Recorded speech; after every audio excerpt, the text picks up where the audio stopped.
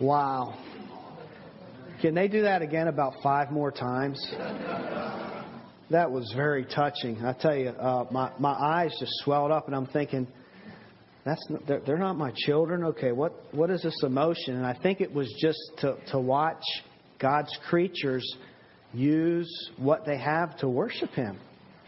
A reminder that they were created to worship God, and here they are worshiping God in the community of the saints. What a beautiful thing to witness. And I don't know where Rachel disappeared, but thank you for the hard work in overseeing that and for the instruction. I'm ready for part 2. That was beautiful. Thank you. And it's a reminder of, as I just kind of watched the worship team and then that offering,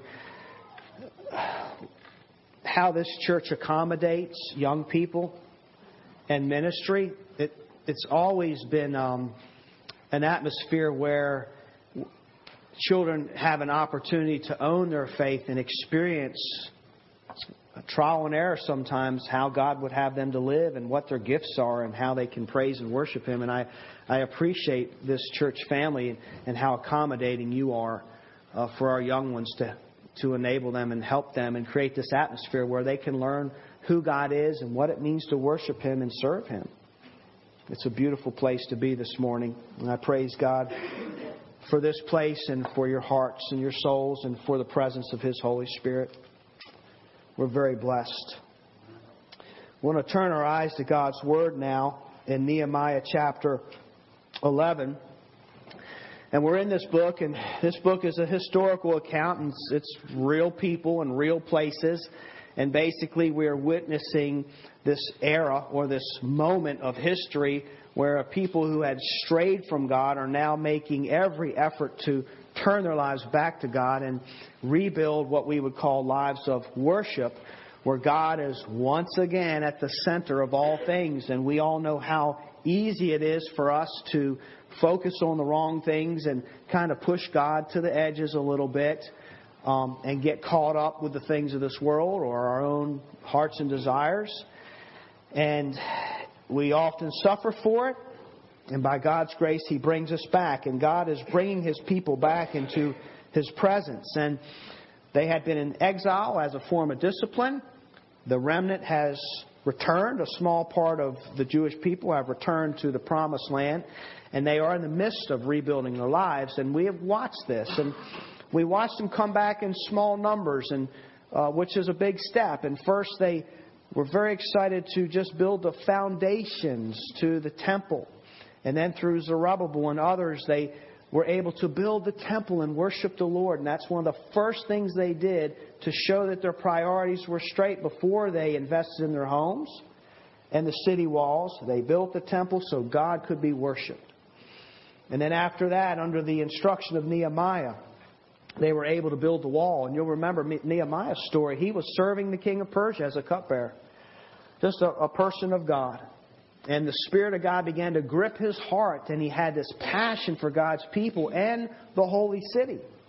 He had a passion to see God worshiped once again and His people thrive as they did before. And so he prays for an opportunity to go back and head this new movement up. And the Lord answered that prayer. And so after about 140 years, the remnant is several generations old now. And after approximately 141 years of the walls just laying in ruins, under His organizing skills and being empowered by the Spirit, just in 52 days, short on manpower and heavy on opposition, they were able to rebuild the walls of the city. And so we're watching this movement take place, and we're getting to see how God works in people's lives and what they can accomplish simply by turning their eyes back to the Lord. They are able to accomplish things that they could not accomplish before. And that's true in our lives as well. There's parts of our lives that may be in ruins. Maybe we've forsaken the Lord, and we're working very hard to improve our relationship and work back up into that place of devotion and intimacy. When we turn our eyes on Him, amazing things can happen. Maybe this morning amazing things will happen in our hearts as we devote ourselves just to hearing from God and His Word. And so there they are under Nehemiah's leadership. In chapter 9, we saw this long prayer and their history, and here they are. They're gathered around God's Word. I mean, they're availing themselves to the hearing and the preaching of God's Word for hours on end, as if they can't get enough of it. And then they had times of repentance. And they've had celebrations of praise. At one time there were about, and then they rebuilt the city and they're strengthening the city. And there was about, we believe, maybe 50,000 people in the days of Nehemiah there. So what's the next step? The people are turning their hearts to God. The temple's built. The walls are there. So what do they need now? Well, according to Nehemiah's leadership, they need more people to continue to strengthen the city, to continue to protect it, and to make it a place where they can thrive spiritually and physically, and just turn it into a nice, peaceful community of worshipers, as they were meant to be. And so Nehemiah is looking for more people to come and join in the vision of rebuilding this into a great city. And you'll remember that one of the words, well, the words that we closed with in the previous chapter, the people made a covenant with God, and their final words were, "We will not neglect the household of God." And the idea is, we did neglect it. And we've learned a hard lesson, but we're not going to let that happen anymore. And part of not neglecting the household of God is rebuilding the city and strengthening the city. So now they need more people, according to Nehemiah, because, cities are busy places. The temple's a busy place. There's just a lot of manpower that is needed for that many people to function properly and for things to happen as they should, for people to remain safe and well cared for. That's city life. It's interesting.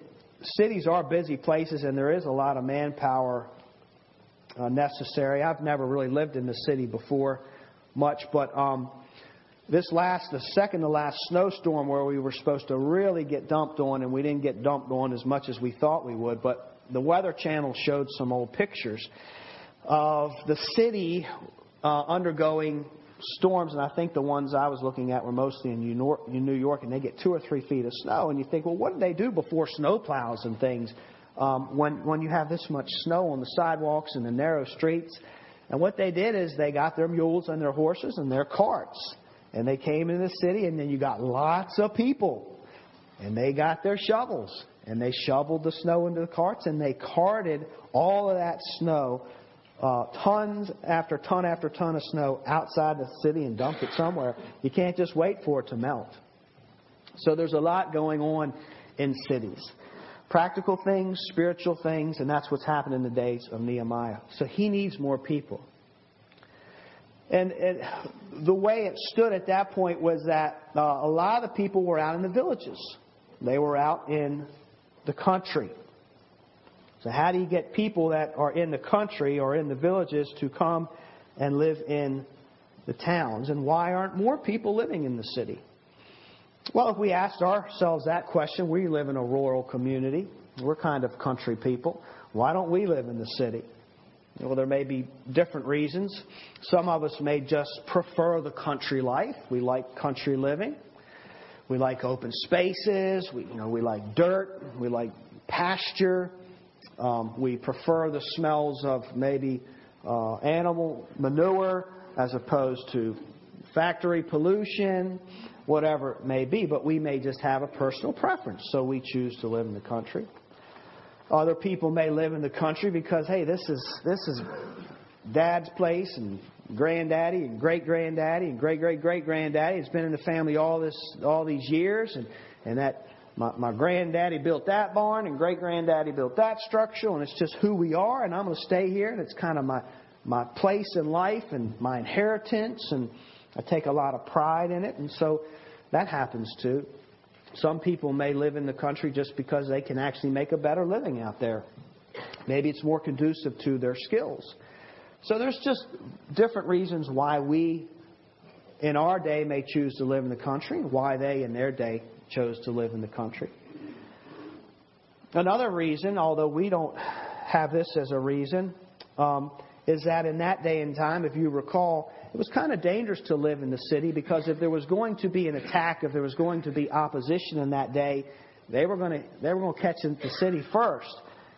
People didn't want Israel to build the city back up. They didn't want them to become strong and stable, where they could educate their children and just really teach them about the things of life and worship their God. They were against that. So if there was going to be an attack, the city would feel it. So it wasn't the safest place, and maybe some people just felt safer out in the country. I think that's part of what we feel too. If there's going to be a power outage or a riots and things like that, city's not a good place to be. Now, out here in the country, it would probably take a little bit more than that to get us that riled up or too far away from each other.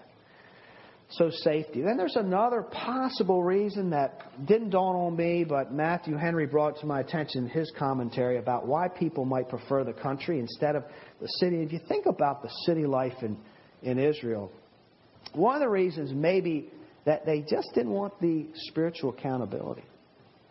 Because to live in the city is to live in the center of the place of worship. There wasn't separation of church and state. This is a theocracy.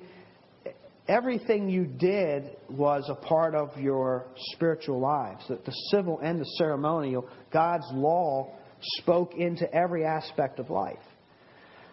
And so almost the time of day was governed by what happened in the temple. There were certain days you were supposed to do certain things and times. And so if you didn't want that kind of accountability, you might not want to be in the city. That's where the priests were, all the temple servants were. There was just this constant reminder of God and His place in our lives. So, if they were lukewarm or just not quite there, not that serious about God, they might want to remain a little more anonymous. It's kind of like, let's just say this little circle out here between our driveways, little piece of grass that Corky loves. The guys love to cut that little piece of grass out there every season. Let's just say there's a house there and you lived in it. Now that's close to church. And every time there's an event at church, people are going to be passing by your house. So let's just say Sunday morning, you don't really feel like going to church that morning, and people are going to be passing your house, and they might just happen to see the glow of the TV in the living room. You might not appreciate that. You might want the freedom to just kind of do what you want to do. Because every time there was an event at church, people would pass by your house because you're just so close to the center of worship. Now, why aren't they at this prayer meeting? And don't they know it's sacrifice time? And all these opportunities. So it's possible that is one of the reasons. But for whatever reason, they just needed more city slickers, people to move into the city. So here is what they did. First of all, to repopulate the city or to get more people in there, they appointed leaders. There were a lot of leaders. Cities are busy places. There's a lot of responsibilities. The temple services itself had a lot of requirements and responsibilities. So it took a lot of manpower to govern these things. And so there were people appointed to that. That was their job. It was their responsibility. And if you work in the city, you have to be close to your work. It's a kind of a 24/7 thing in those days, some of the demands. So they didn't have vehicles like we do where we can live 50, 60 miles away from where we work and just make that commute back and forth, back and forth. And that day, you lived where you worked. And so Nehemiah wanted to cover all his bases. So he's been building this team. He's been appointing leaders in different places. We're going to see more of this in this book as well. So there's a lot of projects happening. There's still building taking place. Kids are being educated. Temples being served. The dung at the dung gate has to be carried out. And the fish at the fish gate have to be carried out. There's just a lot of things going on in the city. They still need guards to protect them. People up on the wall. Nehemiah appointed singers and choirs for the worship team there. They were stationed on walls. We'll see more of that in things to come. So in order for it to thrive and to be a place of order, you need a lot of people in charge. So there were leaders there, and they stayed there and they live there, and leaders are an important part of God's economy. That still was not enough. How do you get more people to come in the city? So the second thing they did was they just they just prayed. And during the praise and prayer after the service, they made it known that there's a need for more people to live in the city. And so, if you were willing, if the Spirit led you, then they would say, please move into the city. That's actually not at all what took place. I haven't read the Scripture yet, have I? What they did I not read the Scripture yet? Okay, it's coming. I'm getting ready to read verse 1. That's not at all what they did yet. They actually needed more people, so they drew lots to determine who in the villages would move into the city. So it's kind of like letting God volunteer you. It's like a providential draft for you to be relocated. Verse 1, let me go back and read.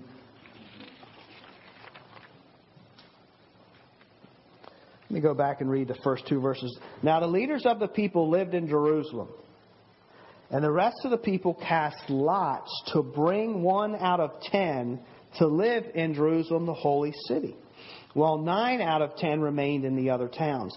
And the people blessed all the men who willingly offered to live in Jerusalem. So you had your leaders, then they cast lots.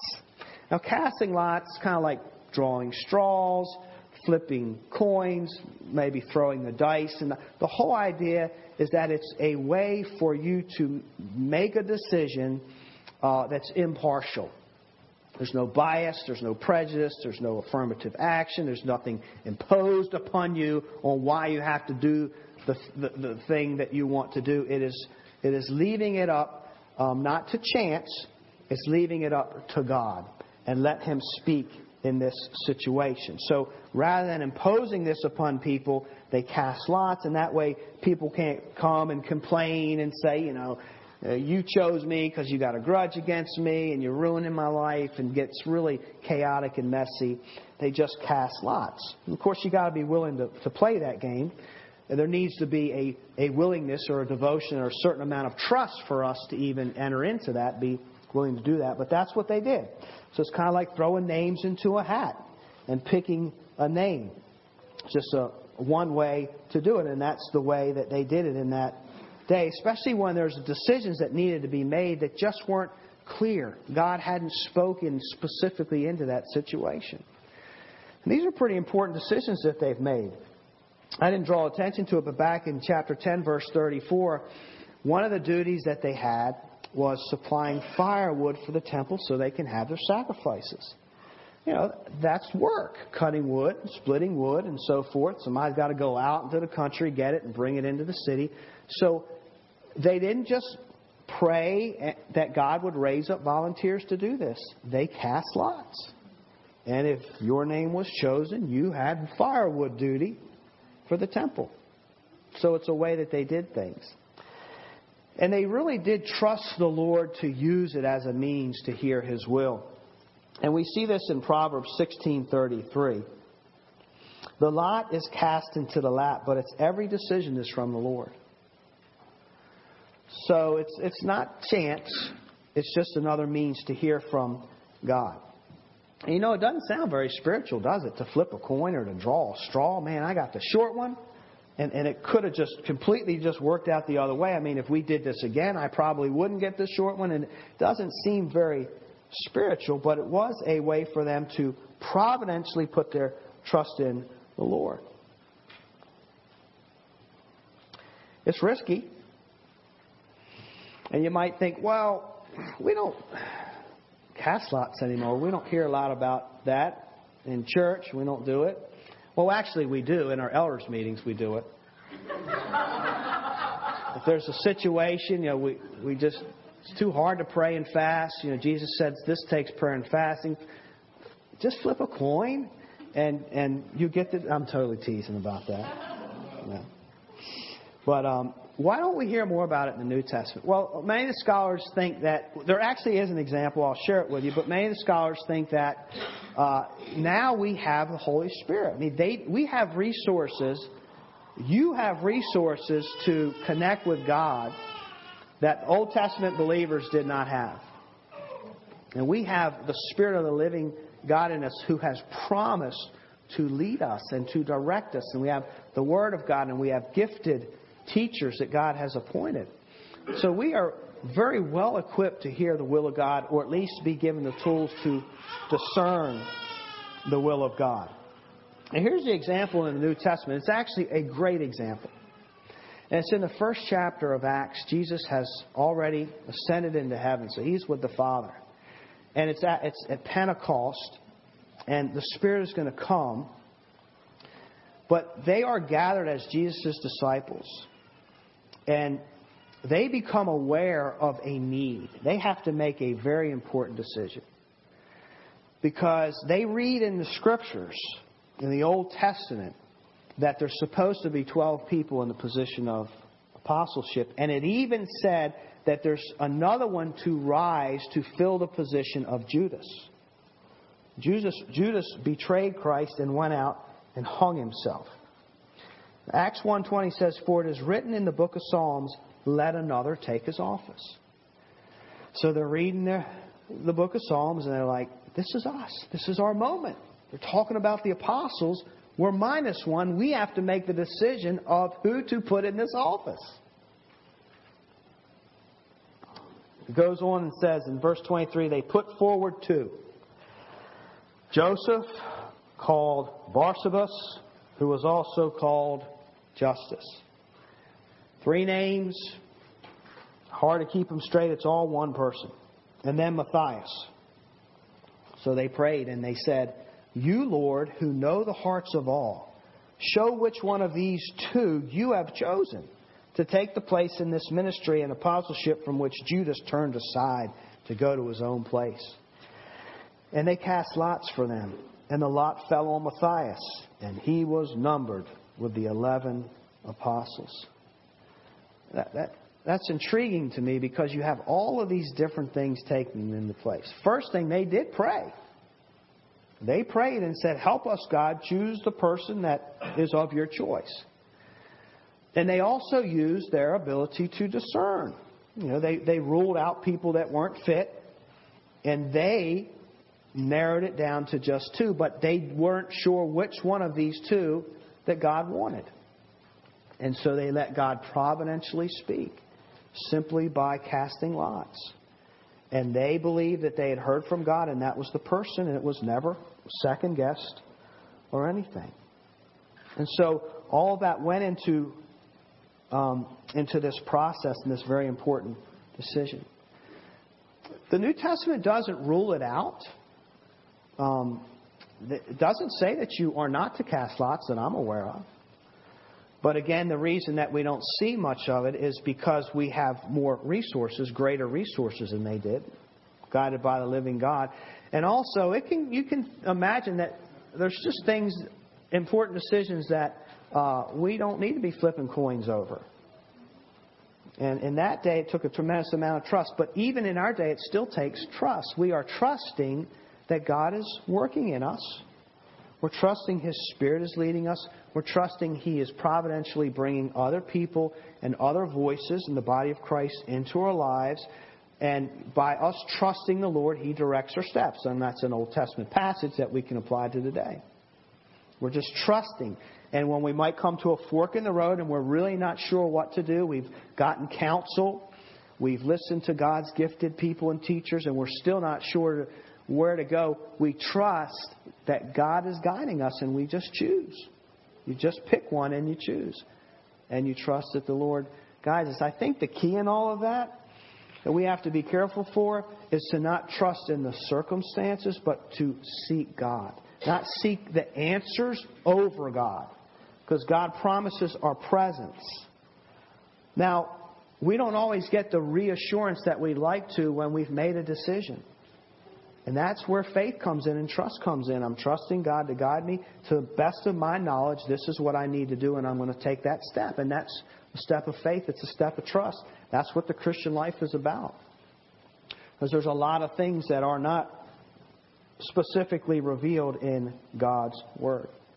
So that's a place of it in the Old Testament. Today we have, the Spirit and things. And I would say that I think it's also a good reminder, maybe not sometimes to take every decision so serious that we can't, if you just don't know what to do, just flip a coin and do it, because either way is okay. I think about as a kid growing up, I lived in this neat town, and there were lots of families in this town, so I had lots of playmates, and there were just different places that we would hang out, especially in the summertime. But throughout the year, it was O'Meara's Field. We played baseball. Great flat place for baseball. And there was this other place where we'd hang out and just gather to play football. And the way that we're just kids, and the way that we would choose teams, sometimes you'd flip a coin to see who's going to be the captain. You didn't know who was going to show up, say, on that Saturday. And then to choose members, a lot of times you do 1 potato, 2 potato, 3 potato, 4. We came up with these just random ways to make decisions so the teams aren't stacked and, one team gets clobbered. And we just trusted that's the way you do it. You're on this team because that's how it happened. And we had a great time. It wasn't fighting and all this other stuff. There's times where we just need to make a decision and move with it, or flip a coin and move. And I'm not talking about serious spiritual things.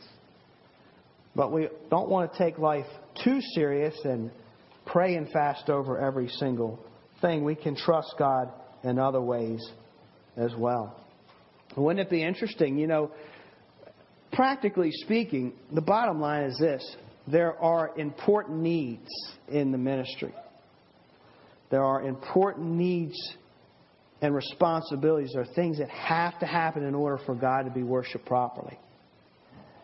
And they didn't make an announcement and wait for volunteers because these things had to take place, so they cast lots. In other words, they let God volunteer you. But it wasn't a waiting. So there's this responsibility. It's kind of like putting everybody's name on a list in the nursery or whatever, and just assuming, since this is a need of the church and you attend this church, we're assuming that you see that this is something that's important. This is what has to happen in order for us to even be a church. So we're assuming that you're going to be a part of that and you're going to do your part to make it happen. It's the same kind of idea. So they let God volunteer them.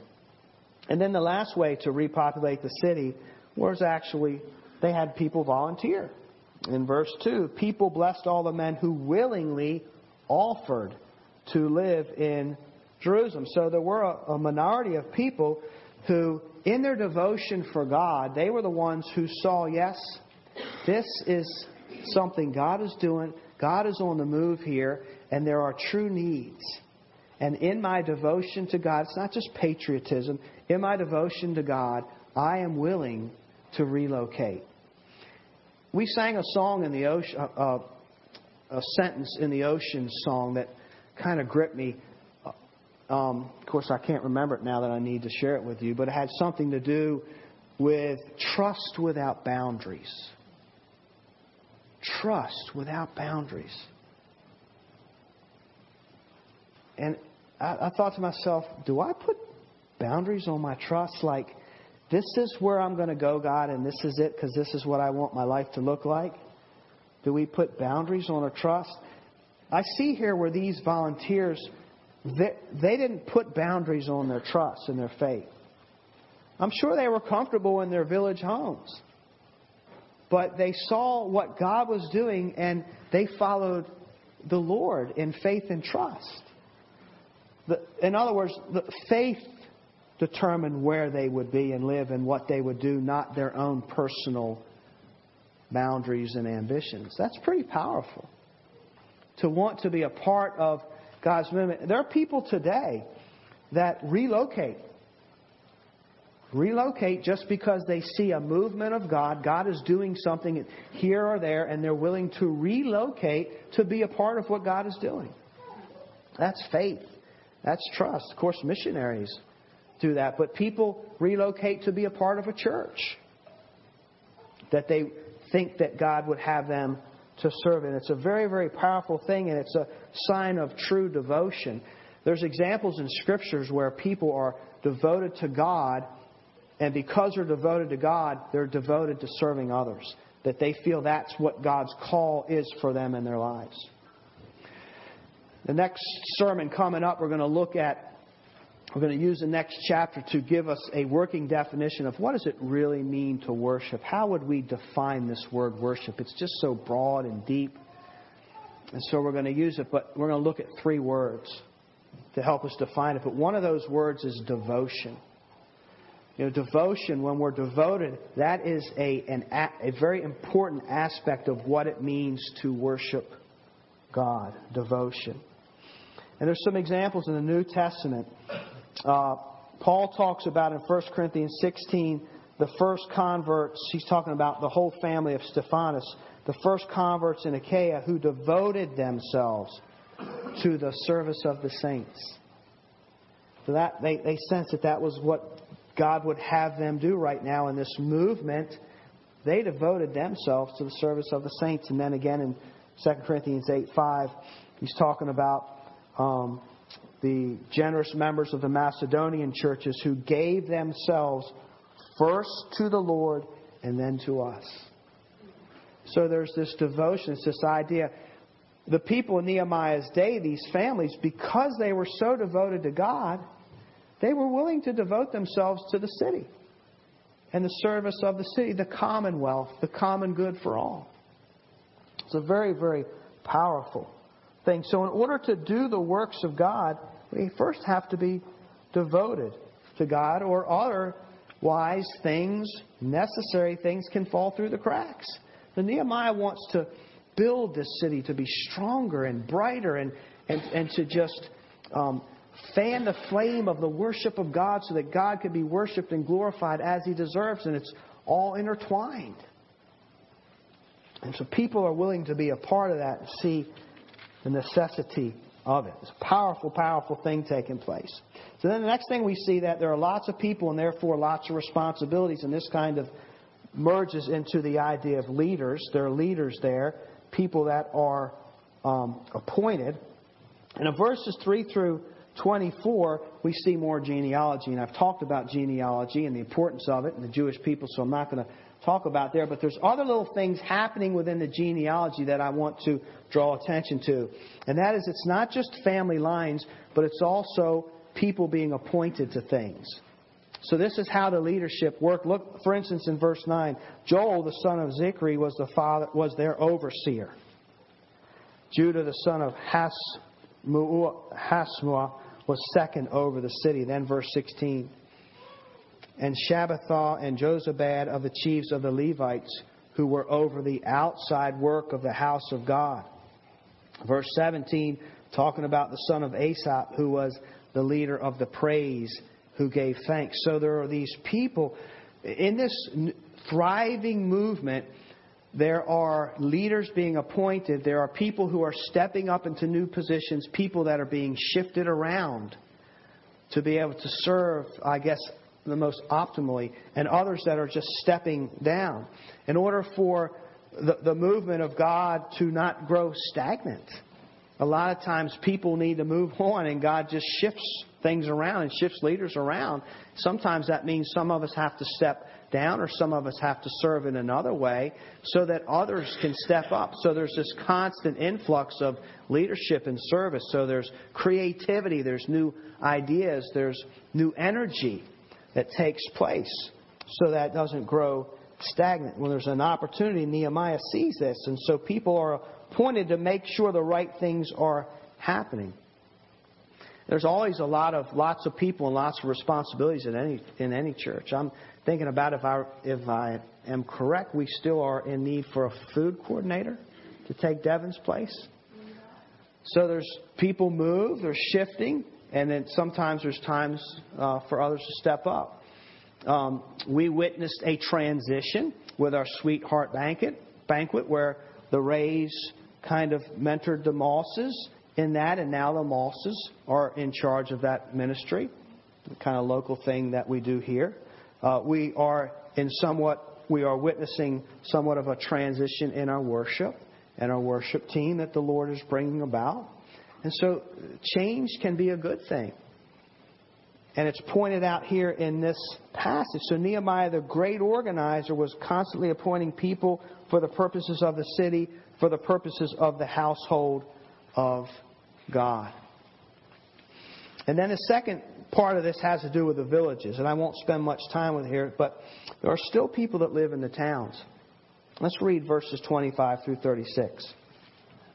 And as for the villages with their fields, some of the people of Judah lived in Kiriath Arba and its villages, and in Dibon and its villages, and in Jekabzeel and its villages, and in Jeshua. And he goes on and on and on and talks about approximately 15 villages here. So it's important for people to live in the villages as well.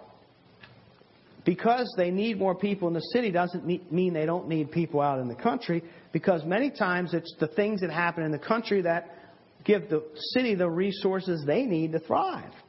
So when they're building projects, when they need straight timber, you got to go to the country boys to provide those straight logs for their building structures and the dyes for the material and other things that need to be grown out in the country. So the village plays an important role, and these people play an important role outside of the city, but yet they're helping the city as well. And so that's pointed out in order for the city to function properly.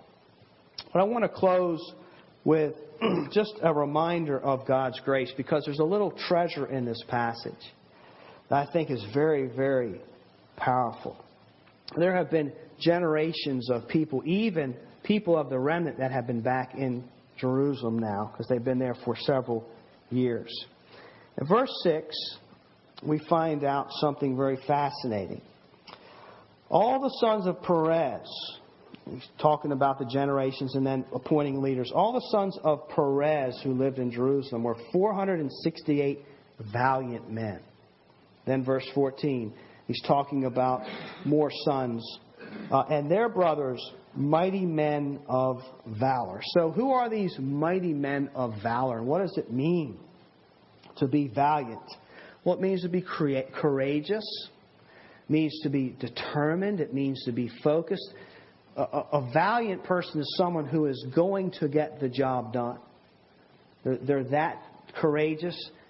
Doesn't matter what it costs. They are absolutely determined and focused and strong and able to get the job done. So these are valiant men that have come back in the city. They've been put in some kind of position to rebuild it. And they're determined to see God praised and glorified. Powerful, powerful servants of God. But what's interesting to me isn't just the fact that they're valiant. It's their heritage. If you think back, who is Perez? These are sons of Perez. Well, who is this Perez, and how did his sons get so valiant? Perez, just to go back in Genesis 38, Perez was a literal son of Judah. Judah was one of the 12 brothers. He's son number 4. He's got Levi and Simeon and Joseph and Benjamin and so forth. So there's Judah, son number 4. Judah's not a role model father or husband. Judah has lust problems. Judah sleeps around. Judah married a Canaanite woman. And he had 3 sons from her. Onan, and Shelah, I believe. And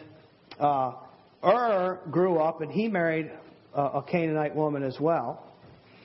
His name was because he could never make up his mind. But when he did make up his mind, he always chose the wrong thing. And it says after he got married, God took his life because he was so evil. I mean, that's all it says. You mean you can get so evil that God's going to take your life, I guess? That's all it says. Well, in that economy, it was the second son's duty to step up in the brother's shoes so that if the second son isn't married yet, to give the wife children so that she can be taken care of with the inheritance thing and so forth. Very important. And so son number 2, Onan, says, okay, I'll do my duty. I'll sleep with her, but I'm not giving her kids. And so he just used a very primitive form of birth control. God didn't appreciate that either, so his life was snuffed out as well. Sheila was a good bit younger than the other 2. And Judah's kind of thinking to himself, man, I just lost 2 sons. And I know the law requires that my other son fulfill this duty. But I don't like the way this is turning out for my sons. So he tells his daughter-in-law Tamar, yeah, when Sheila gets old enough, he'll be there for you. But he had no intention of making that happen, and she knew it. And so she takes matters into her own hands. And she plays the role of a harlot. She dresses up. She knows where Judah travels and flirts with him a little bit. She has a good disguise on, maybe shows him some leg or something, and he just falls for it, hook, line, and sinker. And then she has children. She has twins, Perez and Zerah. So the point of saying all that is this. You got these guys who... These sons. I mean, their father slept with whores. Their mother literally acted like a whore to bring them into the world so she could have her inheritance and be taken care of. That's the way the society worked. So by all intents and purposes, they were a disgrace. I mean, they were born in disgrace with that. And you would think that would be all it would take to just drive them wayward the rest of their lives. The whole family's just shot because you just can't come into the world under those circumstances and ever make anything out of yourself. And generations later, we read about the remnant coming back to Israel and building the city into this new place to worship the Lord so He can be glorified again. And who's called valiant? And who's there? But the sons of Perez. The family of disgrace. And what a powerful way to close a chapter, but to see the grace of God. We make our own decisions. It's a reminder that no matter what circumstances we're born into, even disgrace, that doesn't mean that's the path that's set for us as we choose to do the right thing. Our families can't decide that for us. We have to do our own believing, our own choosing, our own living, our own worshiping. And that's what they did. And they're valiant in it, courageous in worshiping the Lord and being a part of His movement. Grace overcoming disgrace. May God bless the preaching of His Word.